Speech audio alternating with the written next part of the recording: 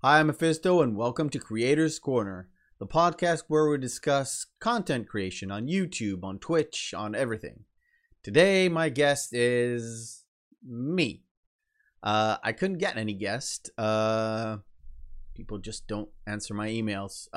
Anyway, not to be self-deprecating here. So what I'm gonna do today is I'm going to give you my story on how I became a content creator. It's pretty long, and I'm going to probably do a second one. This podcast will be roughly about an hour. If I get through most of the stuff that I want to, it'll be on one episode. If I won't, then I'll have two parts for this. Anyways, I'm going to try and do this in one take, so let's get right into it. So, my name is Mephisto. I was born in Israel, of all places, to lovely two parents, which are now divorced. That will come later. I was born in 1979, which makes me 39 years old today, but in a few months I'll turn 40.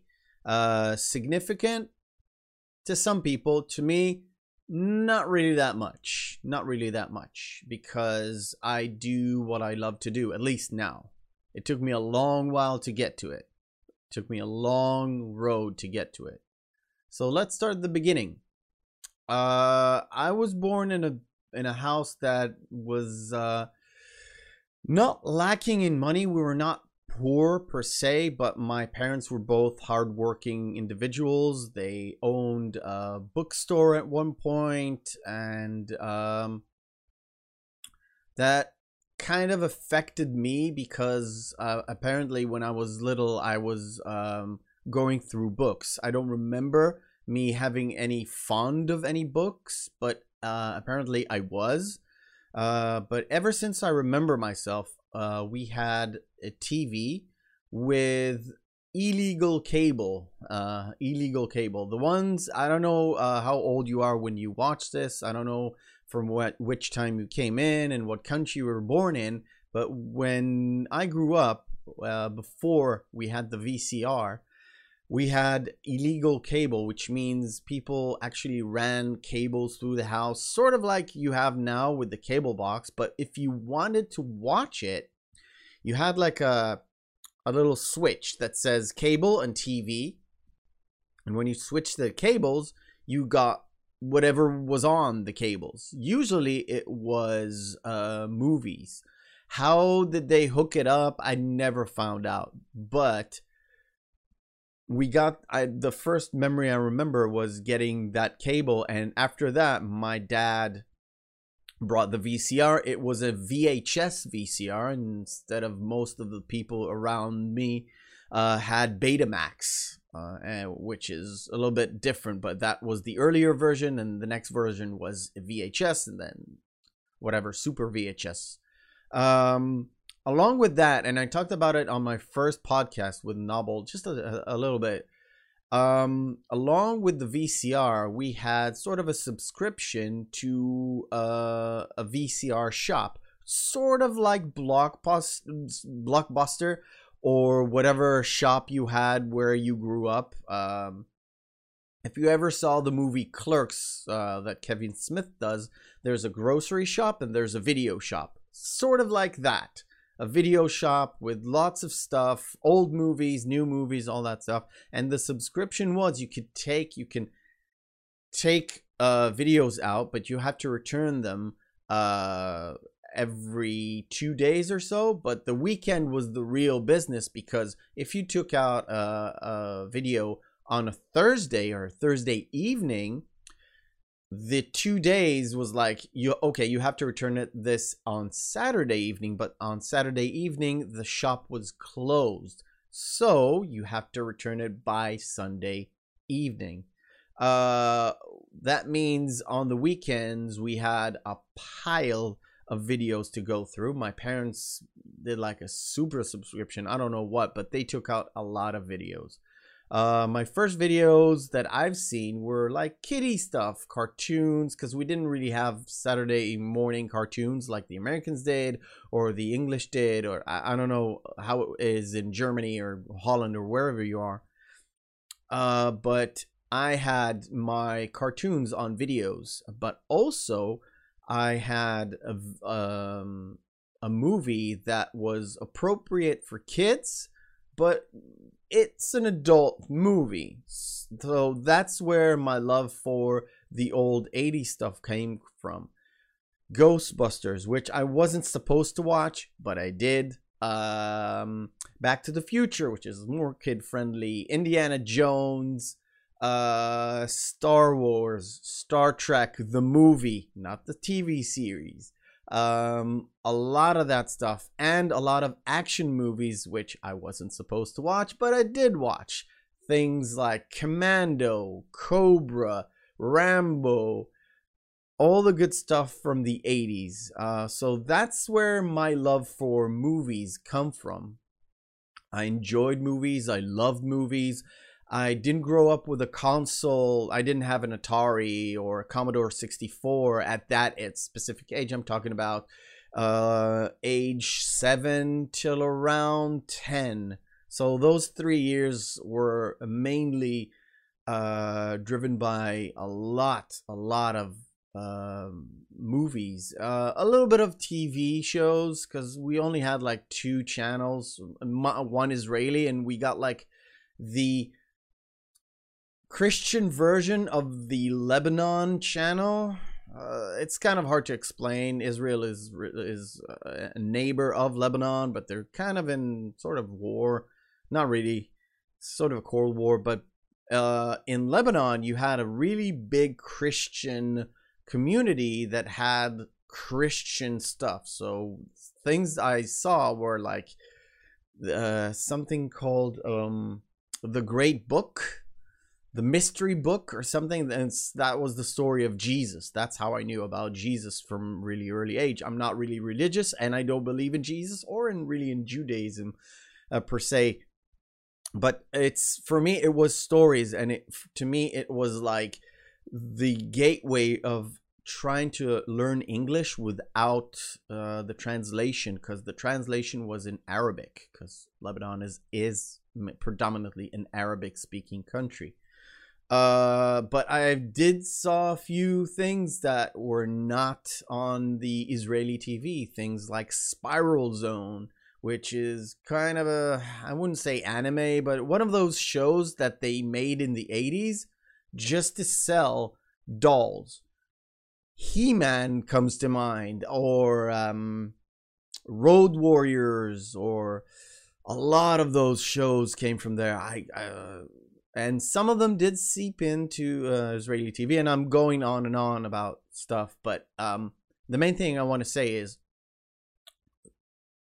I've learned a lot of my English from the sort of American accent. That's why my American accent.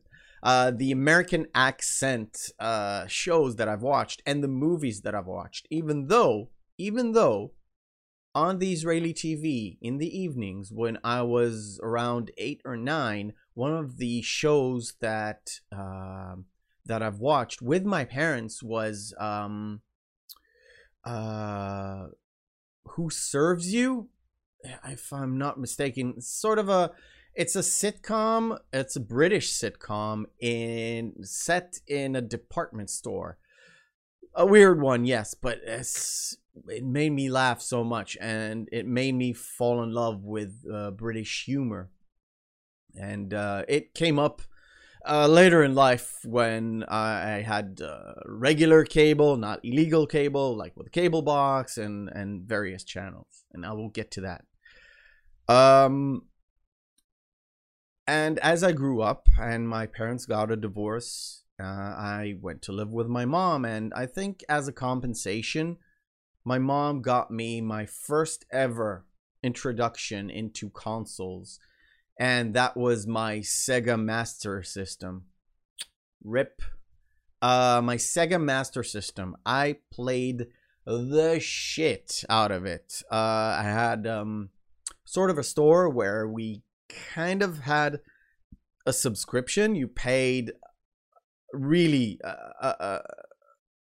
really small amounts of chip change. Really, I can say it's around $2 a month or a pound a month. And what you could do is you had the cartridges and the box, and you went to the store and you just replaced whenever you wanted. Whenever you wanted, you could just go in and get any game that you wanted. So I got like Wonder Boy and Wonder Boy 2 and Rampage and what was that game that I played the crap out of? I think it's Mafia.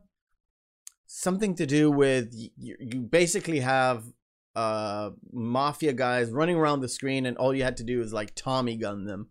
I played the crap out of that game.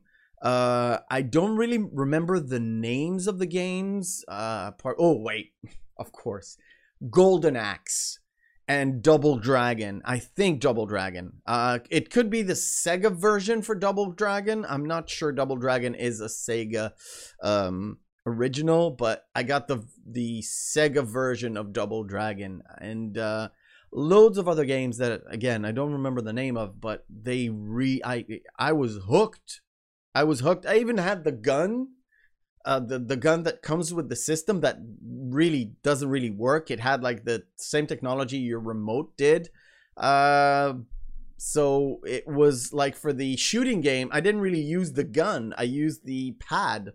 I was actually kicking the crap out of the pad. I had like the pad came in, and it was like a Nintendo NES pad, and the directions were like on a big pad. But if you wanted to upgrade that and be more accurate, you took out the middle of it and you replaced it with a thumbstick.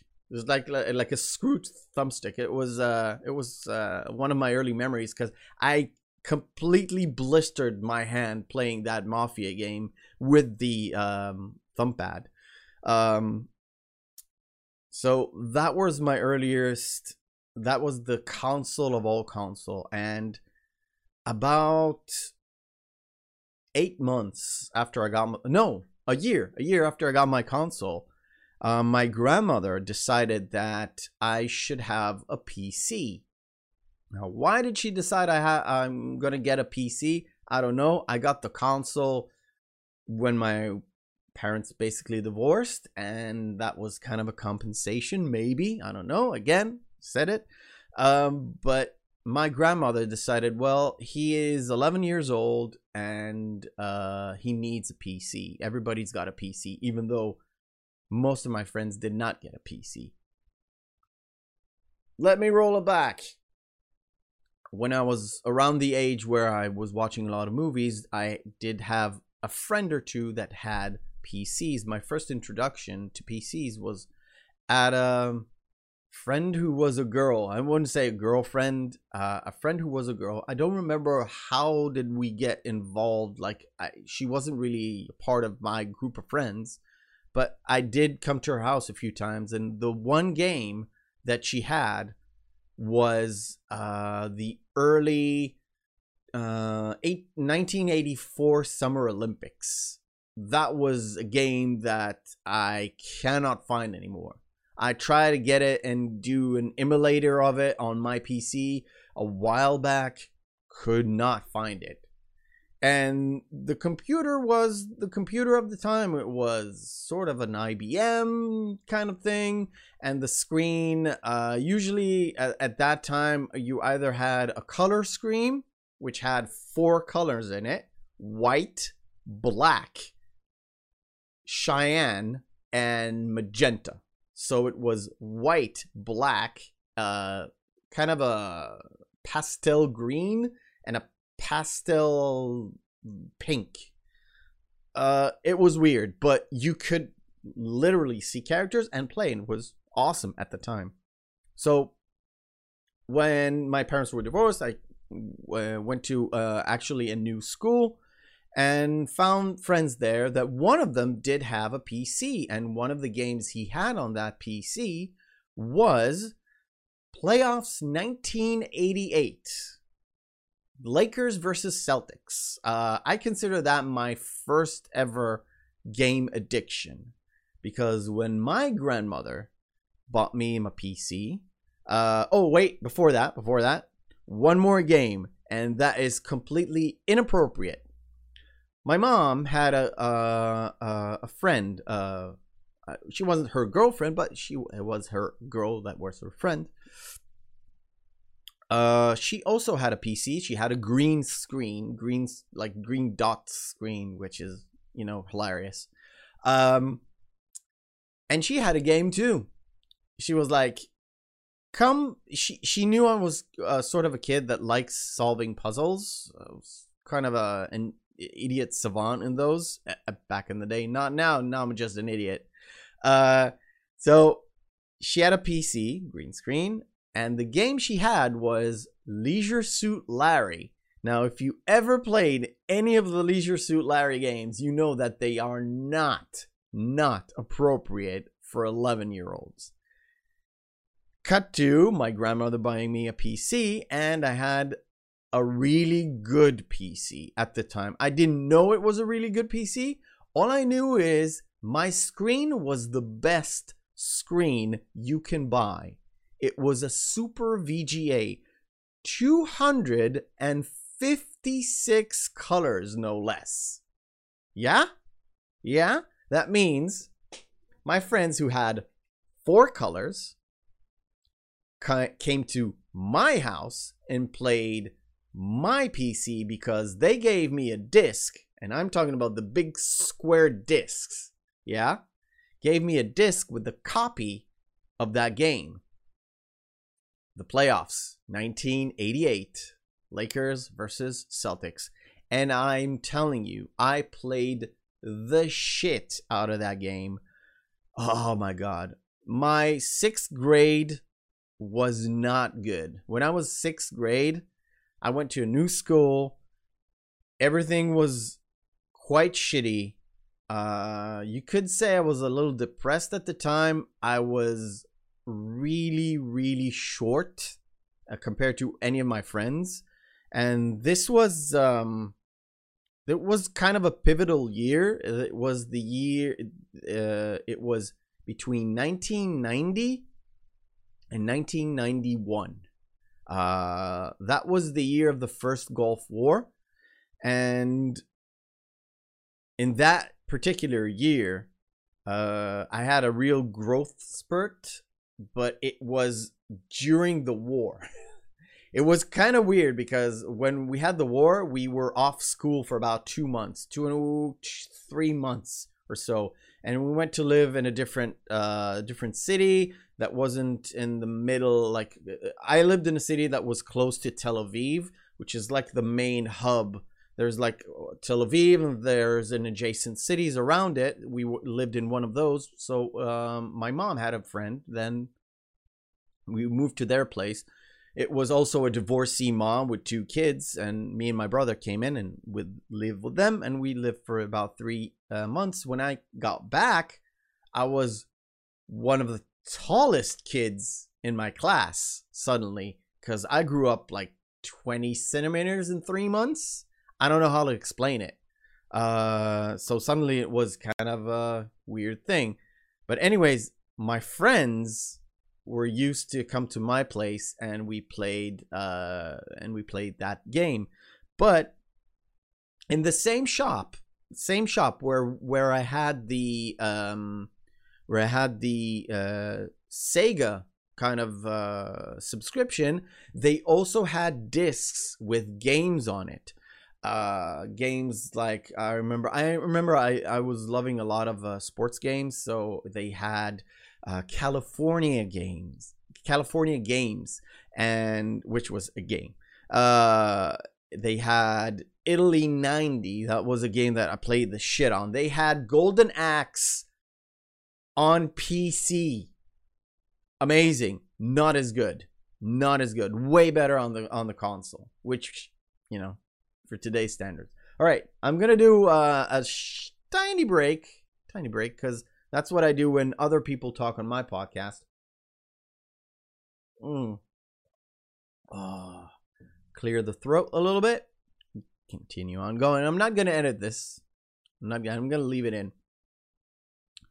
So I had a slew of games coming in, and the thing is, my dear grandmother was actually smarter than me. So what she did was, instead of buying me one drive, she bought me 2 drives. That means I had an upper drive and a lower drive.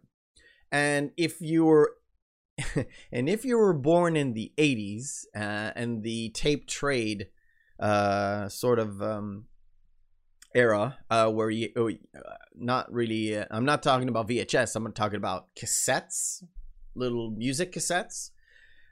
Some people had a boombox with 2 sides, so you can actually make copies. So you can record on one side and play on one side and record on the other side. Same with the 2 drives. So I bought a slew of discs and I simply copied the game. Yes, I pirated it, but in my defense, those discs in that place with the subscription, not the console cartridges, but the discs themselves, they were probably hot. Probably. So there's a saying in old Hebrew text: whoever steals from a thief is exempt from the thievery. So I don't know. I was a kid. What can you do? And I didn't know better. And I probably didn't know it was stolen. Anyway, statute of limitations concerned. We actually, because again, we had to move. We actually moved into that city where we escaped to because my mom decided that that's where we're going. We actually rented an apartment with that family, and I'm guessing my mother actually found out she's gay. So I didn't know at the time, but they were living together. Go figure, you know. It seemed so obvious, but I was a dumb kid, and back then, who knew? But the PC came with me, and when my mother and I moved to that new place, my mother got a job at a place that sells CDs. Yeah, CDs were coming into my country, and one of the big places, that was a big warehouse that was selling CDs. And what my mom's job was to go into bookstores. Back then, bookstores sold a lot of CDs. They had like a big display at the counter. You were selling either contemporary music CDs or like redone CDs. That means the whole vinyl. It was a transition between the vinyls, record albums, into CDs. So there was a section for remade stuff that was recorded now on CDs. There was a lot of classical music because you didn't really have to pay copyright for classical music. So there was a bunch of classical music. So that place that she worked in had a lot of CDs, and because bookstores also started to have games, as in PC games, they stocked up on games. And that was a bonanza for me, because in those 2 years, in grade 7 and grade 8, those were the years where I got into D&D. I was DMing with friends. I was a big D&D nerd. I was DMing with friends. We're talking about 2nd edition? No, 1st edition. 1st edition D&D. That's what my parents got me. So my mom. But when she worked at that place, what she did was she brought me a game home almost every 2 weeks. She brought me a game. It was in a box. It was a big box. You had like a small CD, a big booklet, which give you the game while it loaded up. You could actually read the whole book, and the thing is, it came laminated, so you had to break the seal, basically. But she told me that in that place they had a machine that relaminates all the boxes, because the boxes came in from abroad. They were not laminated. The lamination itself was done at that big warehouse, because the warehouse received the goods, had to open the thing, check if it's okay, if the discs and everything is there, close it, and then laminated it. So she said, well, as long as the cover, because it was still the big discs, the big black discs, like the square discs, as long as the casing, because it already came in a casing like an envelope, as long as the casing is undisturbed or untouched, or doesn't have any like water droplets on it, or coffee droplets, not coffee, but basically Coke droplets on it, she can return it and not pay for it. So I got a shit ton, a metric ton of games, anywhere between flight simulators. One flight simulator I remember now is not really a first-person simulator, but like a 2D version of 50p planes against a Japanese island. So it's a World War II flight simulator. I got like a submarine type thing. I think it was called Wolfpack.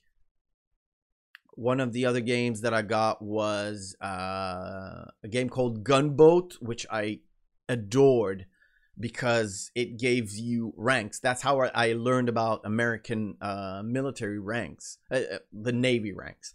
Gunboat was like a sort of a simulator of a gunboat in Vietnam, in the Vietnam War. Great game. Railroad Tycoon. Oh my god, I spent ages on that game. 3D boxing, 4D boxing, 3D boxing, Cinemaware. My god, man. Cinemaware 3D boxing. No, not 3D boxing. It is? I don't know what it's called. No, it's 3D boxing. Yeah. Amazing game.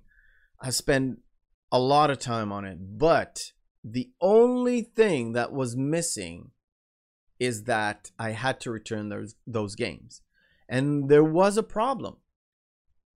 To have protection on the discs, to make sure you have the original discs so you could play, you had to leave the disc inside the drive in order for the game to load, and then check if, like, I didn't have any hard drive back in the day. It was just those drives. So you had to put the discs inside the drive, and sometimes, especially in the boxing games, you had 4 discs. So you had to load the game, put all 4 discs in, then you had to return the first disc to put in, and then the second disc had to be in the second drive or something to make no, you had to have the second disc. I don't know, I don't remember, but you had to have all 4 discs, and you had to have the originals. Now, how did the computer know it was the originals? Well, the originals were written, and then the whole disc was plastic, and then on the side it had like a broken thing that you can break. It's sort of a plastic part which was missing, and the computer knew that if the copy was legit, it would search for the copyright thing that was written on the actual program on the disc itself, and it had to have the broken stuff. In some of the things I could copy and sort of jerry-rigged a piece of plastic to put on there that would fit in the drive itself. But some of it I couldn't do. One of those games was the boxing game, and that one had to be bought. Along with that, there came a slew of, and I said it before when I talked about the Leisure Suit Larry, is I love to solve puzzles, at least when I was a kid. Now I don't particularly like it, but it has to be a good one. I had a lot of adventure games, quest. I called them quest games. King, I don't remember if King Quest was a thing, but Police Quest and Space Quest were two of the games that I had during those couple of years where before we moved again. But I had those games where it was where I'm searching for words here. Those games where you actually had puzzles and you had to have sort of items. Monkey Island, Indiana Jones. Oh, yes. The original Monkey Islands, Monkey Island 1 and Monkey Island 2. I think Simon the Sorcerer as well, but maybe that came later. Don't remember if it was the same era, but definitely Monkey Island 1, Monkey Island 2, and Indiana Jones and the Fate of Atlantis. Indiana Jones and Fate of Atlantis was so good. I adored Indiana Jones, and I adored the game. Indiana Jones and the Fate of Atlantis was so good because you could actually finish it in 3 ways. You either do it yourself with hard puzzles, do it yourself by brute force. That means a lot of basically hand-to-hand combat during an adventure game, or do it in tandem with a female protagonist, which was, I think that was the hardest way to do it. I think, no, the hard puzzles, do it by yourself, but not with brute force. Do it with your brains. That was the hardest one. And that game, you could not play that game if you didn't have the original box, because the original box came with sort of an old decoder. It had like, it's a cardboard thing. It's a circle. The first circle had all the answers. Second circle has a window, so you had to turn it around. The third circle, again with a window, and the fourth circle and with a window. You had to match whatever. There was a part of the game close to the end, if I'm not mistaken. No, you had to enter the game. You had to put the correct. You had a prologue. Then you had to do the decoding thing. Then in the close to the end, you had another decoder thing. So you couldn't complete the game if you like got it from a friend or something. You couldn't do any shenanigans, and you couldn't copy over the game. I could not get that game to copy, so I had to make my mom buy it. So I had the thing. Amazing game. Finished it in 3 different ways. So many hours, so much time spent on that game. Now we moved again. We moved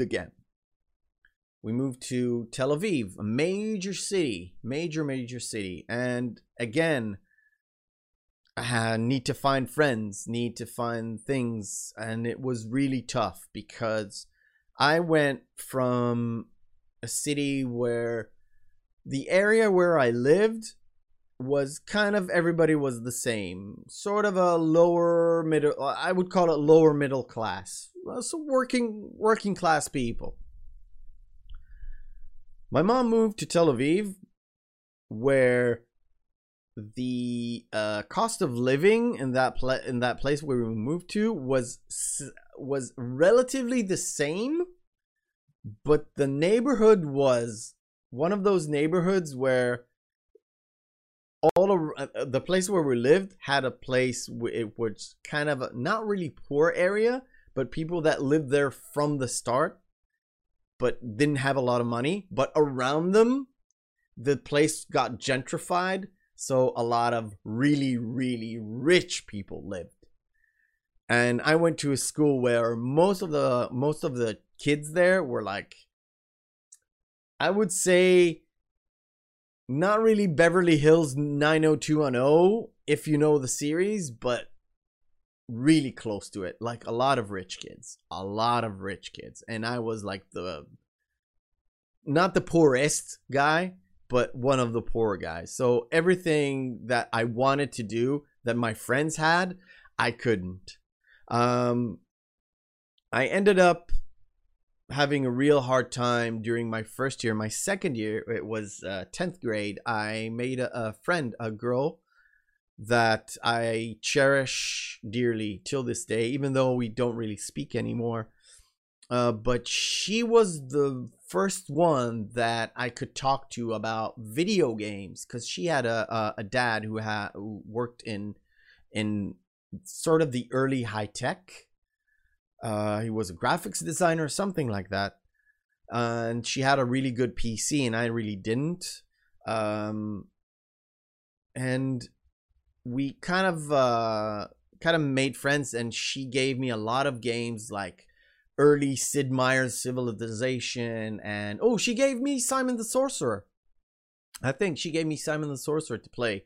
And Goblins, that was before. Also a puzzle game that was back then. And she had a good friend, a male friend, that also he was a real rich kid. He still is. He used to work in Google. I don't know if he still works in Google, but he worked in Google Israel. Hold on, need to clear my throat.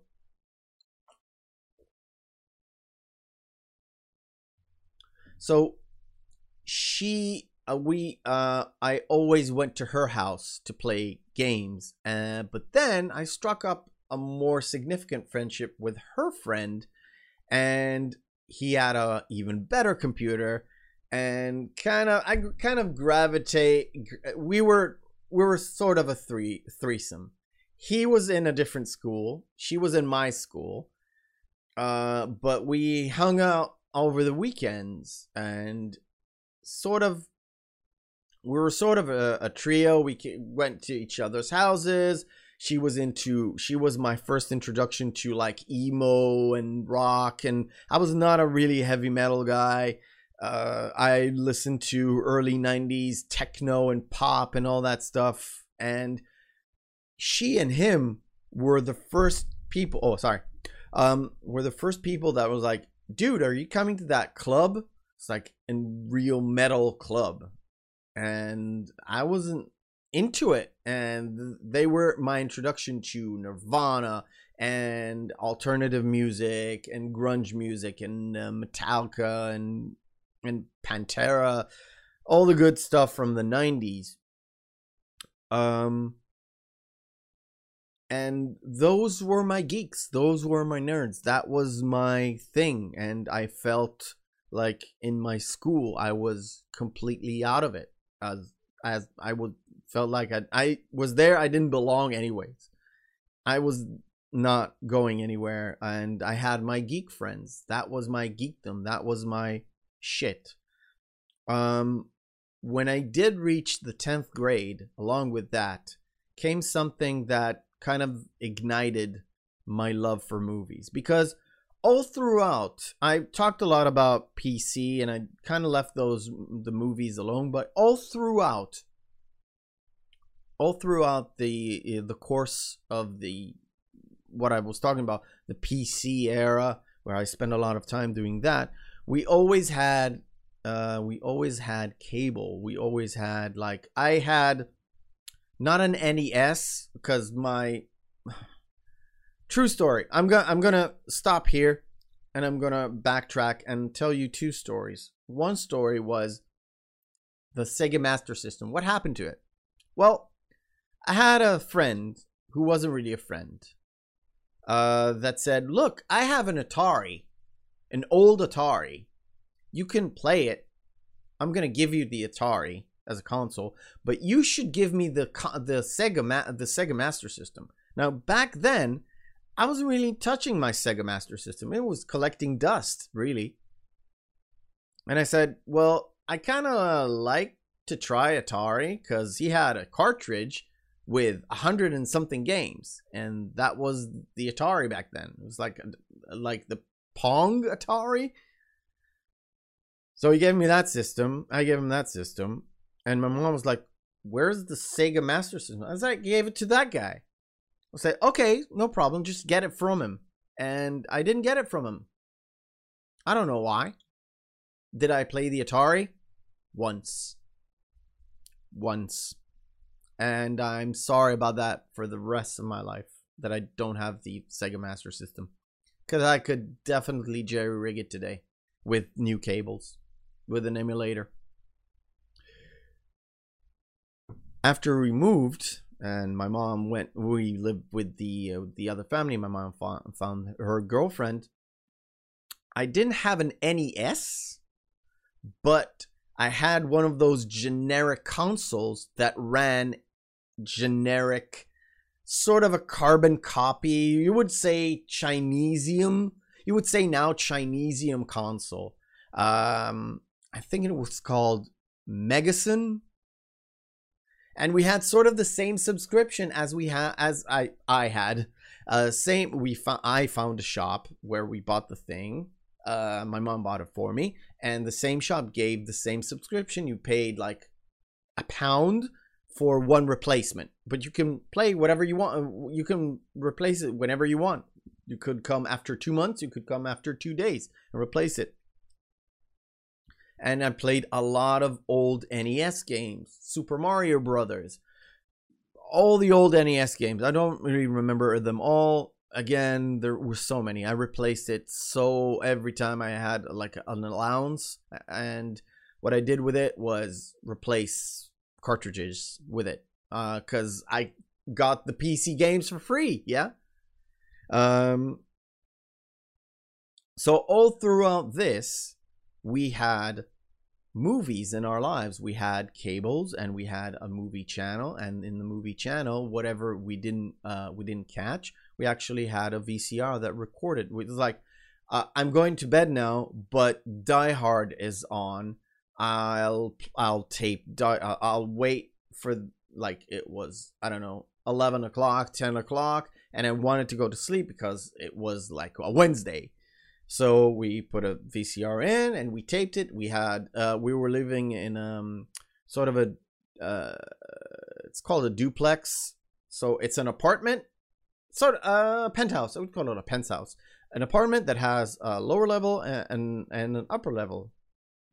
And on the upper level, close to the kids' rooms, we had like a corner where we had a TV and a VCR, and we could record stuff. So we recorded loads of videos when we were basically asleep, and we watched it throughout. Either we watched it the next afternoon, or we waited for a weekend and we saw it together. Sometimes some of us watched it alone. The boy from the other family was kind of he had a weird taste for movies, but sort of we had to coordinate on hours. But you know, when I wasn't in front of a movie, I was in front of the PC. Great example for my kids. So going back to the present of the story, I was like in the 10th grade. You had to select your major, your extracurriculum stuff, not extracurriculum, but the major subject that you want to learn to get your high school diploma. And I chose cinema, and I do not regret it for a single second. I regret one thing,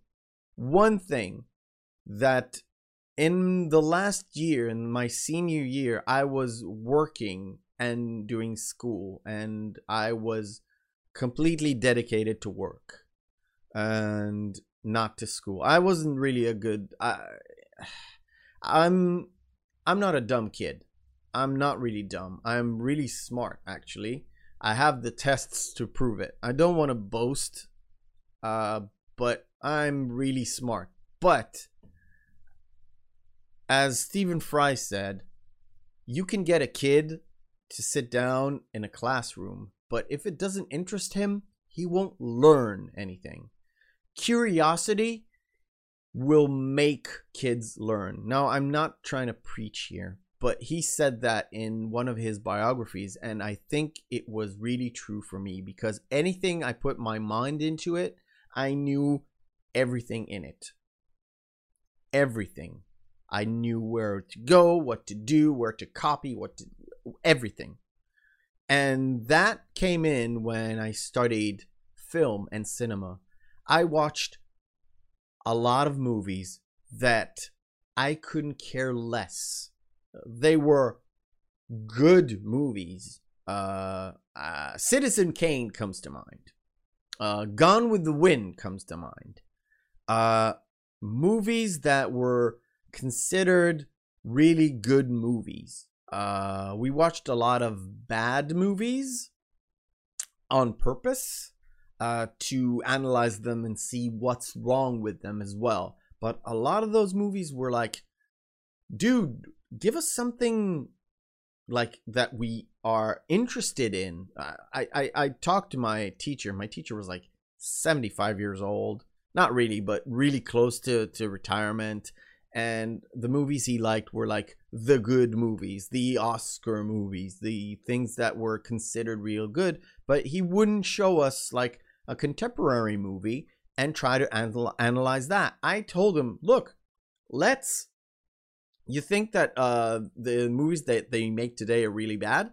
Let's take something like Back to the Future. Let's take something like Ghostbusters. Let's take something like the original Star Wars, A New Hope, Episode 4. Let's analyze that. You could do that. You could do that and talk about the story and talk about the angles and the shots and all that.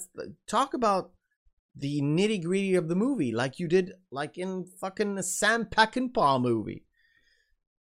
Anyways, in that world, in the movie world, I was totally and completely immersed. I studied it. I was really good at it. I was the guy in that class. I don't know if you ever studied anything that was a speciality. I was the guy in that class, and it doesn't really matter which subject it was. That was like, wasn't really the teacher's pet, but the guy who the teacher went to that he could count on. Even though he didn't know my name for 3 years. As in, he called me by a different name.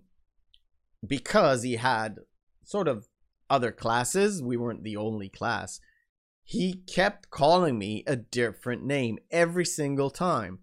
And when it came to the second year, my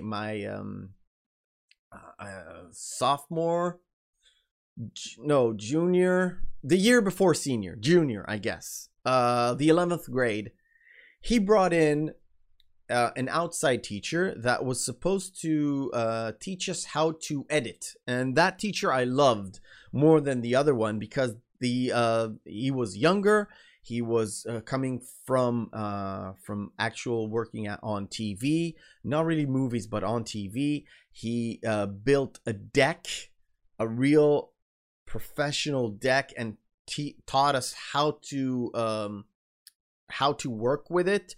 He even got like a machine that can do visual effects and taught us how to do stuff. I, of course, spent there more hours than other people, so I knew how to do sort of special effects and really cool stuff.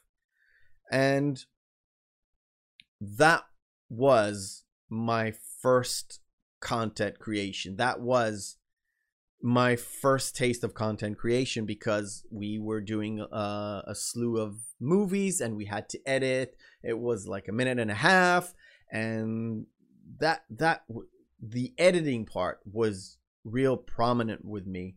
And I was that guy you can count on. Because I was the guy that you can count on, I was tasked in the 11th grade to get a camera and take it abroad to Poland, because we had like a sort of a Jewish thing where you go to Poland and you go to the death camps and you see how it was and all that stuff. And anyone who denies the Holocaust is like, dude, just go there, you'll understand, period.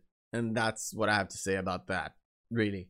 So I had the camera, but it didn't really work, and only found out when I got there. I got like 3 batteries, none of them worked, which sucks, of course.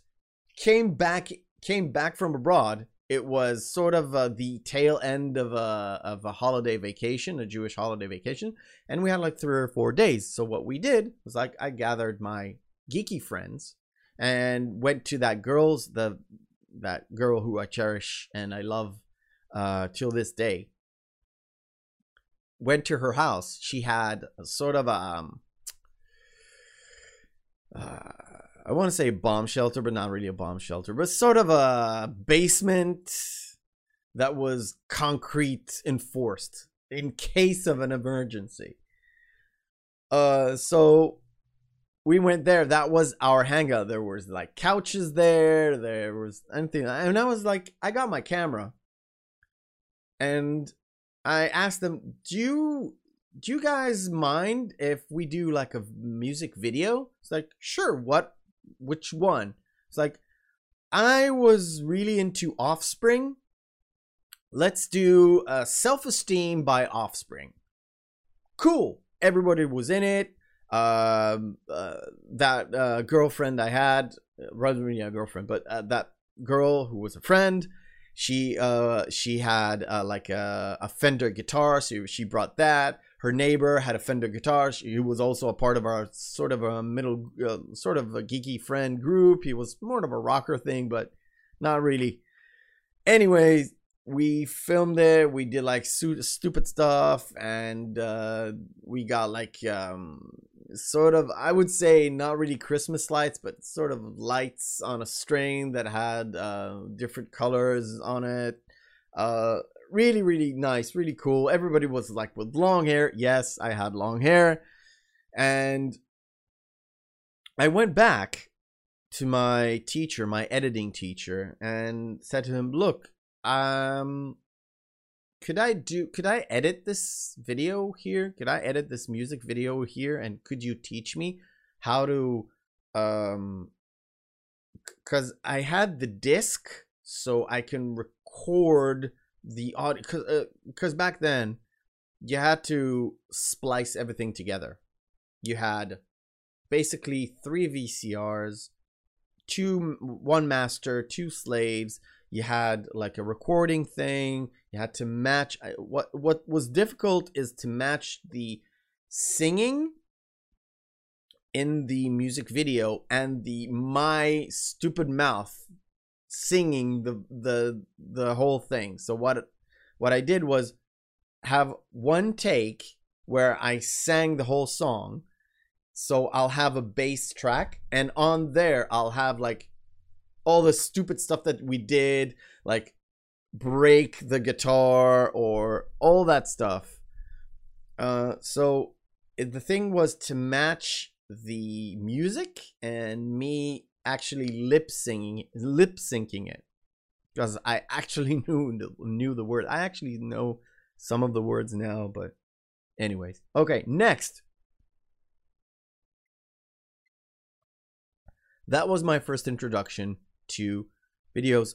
I wish I have the tape here. I have the tape. And I've been dying for years now to switch it to digital. It is so bad. Not the actual video. The video clip itself is amazing for no, I'm just kidding. It's bad on both sides. So it's the tape, it's the VHS tape itself is pretty degraded.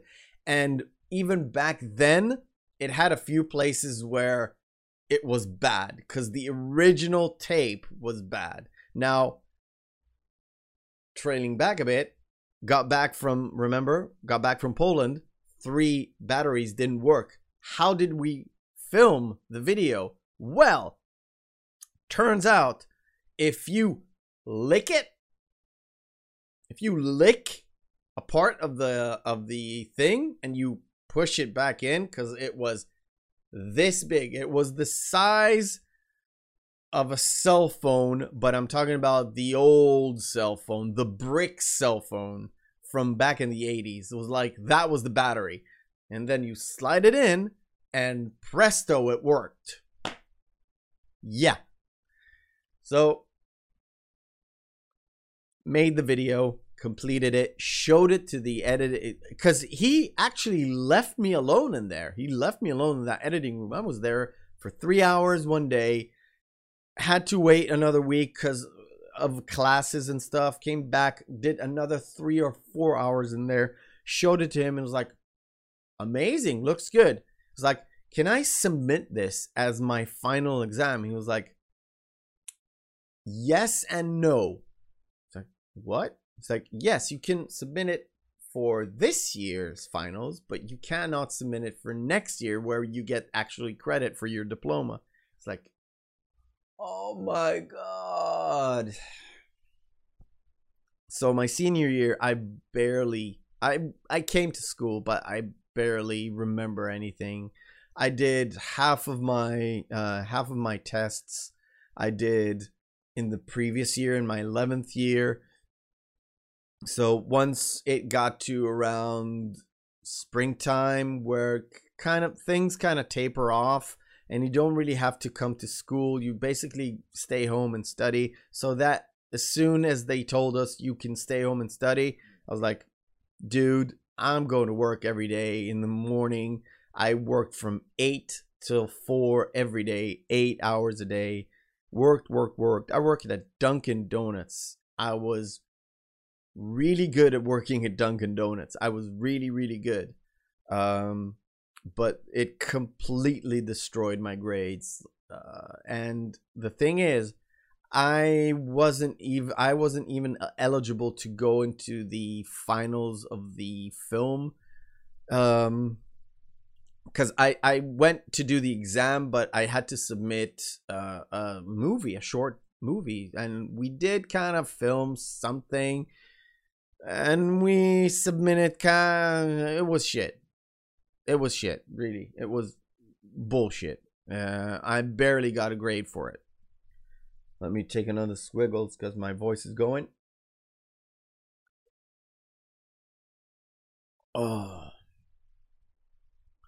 So, finished high school, and my mind is going on a 3-year break. And what I mean by that was I was in the army. I was doing, I was in combat. I was combat engineer. I didn't like the army. I still don't like the army. It's not for me. I made the most of it.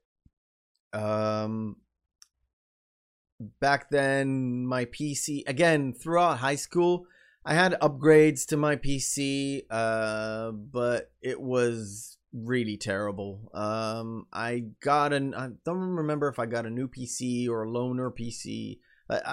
Most of the games that I've played, and the one thing that I remember playing, and that will segue into maybe part 2, is the few games that I remember loving the most was Orcs versus Humans, Warcraft 1, Warcraft 2, Tides of Darkness. Love those games, especially the Warcraft 2. God, I love that game. It had a map editor for making your own campaigns. Oh yes. That was my jam. And then my good friend, who I gotten real close to, was my best friend, the one that, the girl introduced me to, the rich kid. He had Diablo 2. Diablo 2. Yeah, Diablo 2. We played that game together. because he played that game by himself and he couldn't manage the mana and health potions. He couldn't manage it. So what we did was he was playing the mouse and arrows, and I was playing 1, 2, 3, 4 to 1, 2, 3, 4. Was it 8? I don't remember. Or Control 1. I don't remember Diablo 2. Wow, I was completely blank. Anyways, I was the health and mana provider, and he was the guy playing the game, but we chose the talent tree together. And we finished the game. Now, I'm running at an hour now. I'm looking at it right now. I'm almost an hour. One of the things that I remember the most is one of the bosses there. His name is Mephisto. Mephisto is an early name for one of the names of the devil. It's sort of I think, and you can, if anybody listens to this podcast and got to this particular point, Mephisto is actually a short of Mephistopheles, which is an Assyrian, not Syrian, but Assyrian deity, sort of an idol, I think. And when the Christians came, or when the early Christians came, what they did was vilify all the native gods because they wanted to have their Christian god. So they made Mephistopheles into Mephisto, which later on became one of the names of the devil. So I think another name that comes to mind, which was also a boss, was Baal or Baal. It was a Phoenician god, an early Phoenician deity, idol, whatever you want to call it. Sort of I think it was an idol. That was like the chief god. I'm not. So Baal and Mephisto are like bosses in the game, but they're also names of the devil in terms of Christianity, along with Diablo, the boss himself. But Mephisto really stuck in the back of my mind of like sort of a devilish thing, and that after a long time became my name. But I write it a little bit different because of something else, which will come in maybe part 2 of how I became a content creator. But those are like my roots till I got to the army. And in the army, I was coming home every 2 weeks to 3 weeks. I had sort of a weekend off, and every 4 months or so, somewhere along that, we had a week off. The first year, I didn't really have any girlfriends when I was in high school, but I did started to date when I did get into the army. Got one girlfriend, chucked me out, and then my wife came along, and sort of me and my wife connected when it came to movies and TV series. We really had a lot in common when it came to that, and that was the starting point of me and her talking. And that really doesn't really concern me being a content creator, but you have to put it in your head. Since mid-January of 1999, I'm with my wife. She was my girlfriend, and then we got married, and I kicked my thing again. She is the love of my life. I know she can hear me in the back. She is the love of my life, and she was a real big influence in not the content I create, but how she facilitates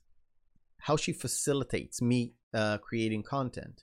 especially in the last 3 years since I've got you know what, in the last year and a half since I really got into it, maybe 2 years there, I really got into it. And she hates the PC. She hates that I'm spending hours and hours and hours in here, but she knows. And you know how I know? She's the one getting me new stuff for the computer. She's the one pushing the envelope. She is. So she's a big part of it. She wants to or not. She wants to or not. But when I was in the army, my mind was a blank. I played a few games here and there, not really something interesting. I'm sure I've played a lot of games that, let's say, Full Throttle, which is an adventure games, sort of like the same quest games that I was talking about. Day of the Tentacle, one of those games. Along the way, I don't remember when they came into my life, probably high school. Leisure Suit Larry, remember I talked about that about half an hour ago, maybe 40 minutes ago. I played the first one, I played the second one, I played the third one. After that, I was out. I was like, it's all the same to me. But there were loads and loads of games that I've played. And like I said, I had a big love for sports games. And one of the games that I've played a lot was Championship Manager 2, a football game, which you didn't really see the football. You had a timer, and when you had a goal for one side or the other, you had like a big giant flashy thing on the screen. But I love being managed. I would love SimCity back in the day, and then other SimCities and other type managing games. Those were the shit to me. So those are the games that I didn't mention, but there were loads and loads. Got out of the army. And before I end this podcast, the last few months of the army, a new game came into my life, which was the gateway drug to online gaming, and that was Ultima Online, a game that lets you literally play whatever you want in the constraints of the game, but it was broad. You could literally be anything that you wanted. You had a list of professions, you had a list of sort of combat stuff you can do, and anything in between. Bow making, fletching, and animal taming, and sorcery or magery or blacksmithing, swordsmanship or macery, macing. I don't remember if it's made. It doesn't really matter. So that game was a real influence on me, especially when it came to the turn of the century, 2001 or start of 2001. I got into the game. I think it started at 1999, but I got into it 2000 or 2001, and that game was played on the PC that was a family PC at my girlfriend back then, now my wife, on their computer, which I also played at home. I just brought the disc with me. But that was the start of my online gaming. And it's where I ended before I start talking about World of Warcraft, because that game was a big influence on my life and the biggest content that I do, at least if you look at everything I create on my channel. That's it for me, Mephisto, and I hope you enjoyed this podcast. And if you are a content creator, and it doesn't matter how big you are, large you are in terms of audience, or how small you are, and it doesn't matter if you're a YouTuber, a Twitch streamer, a Mixer streamer, a YouTube streamer, if you create content and you want to tell your story, please contact me on Twitter. I'm really easy to find, @Mephisto. You know where to find me. Or leave me a comment on this down below, or if you find me through Castbox where I upload these podcasts, please feel free to message me through there. Leave a comment through there. Awesome. If you want to be on this podcast, you're more than welcome. And I'll see you out there in the world of gaming and content creation.